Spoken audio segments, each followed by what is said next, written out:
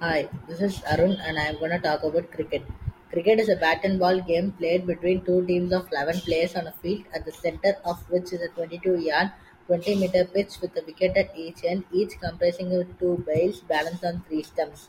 The batting side scores runs by striking the ball bowled at one wicket with the bat and then running between the wickets, while the bowling and fielding side tries to prevent this and dismiss each batter. Means of dismissal include being bowled, catching the ball after the batter hits it with the bat, or by hitting the wicket before batter could cross the crease in front of the wicket.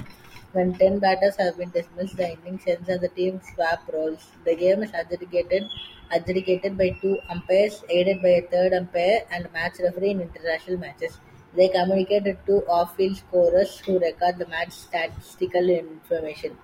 Form of cricket ranges from 2020 one-day internationals and Test cricket. Origin of cricket: it is generally believed that cricket originated as a children's game in the southeastern countries in England sometime during the medieval period.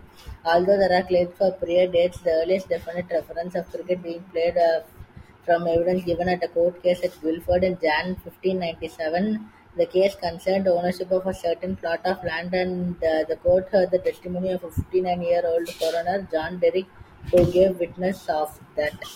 Thank you. Hope you enjoyed it.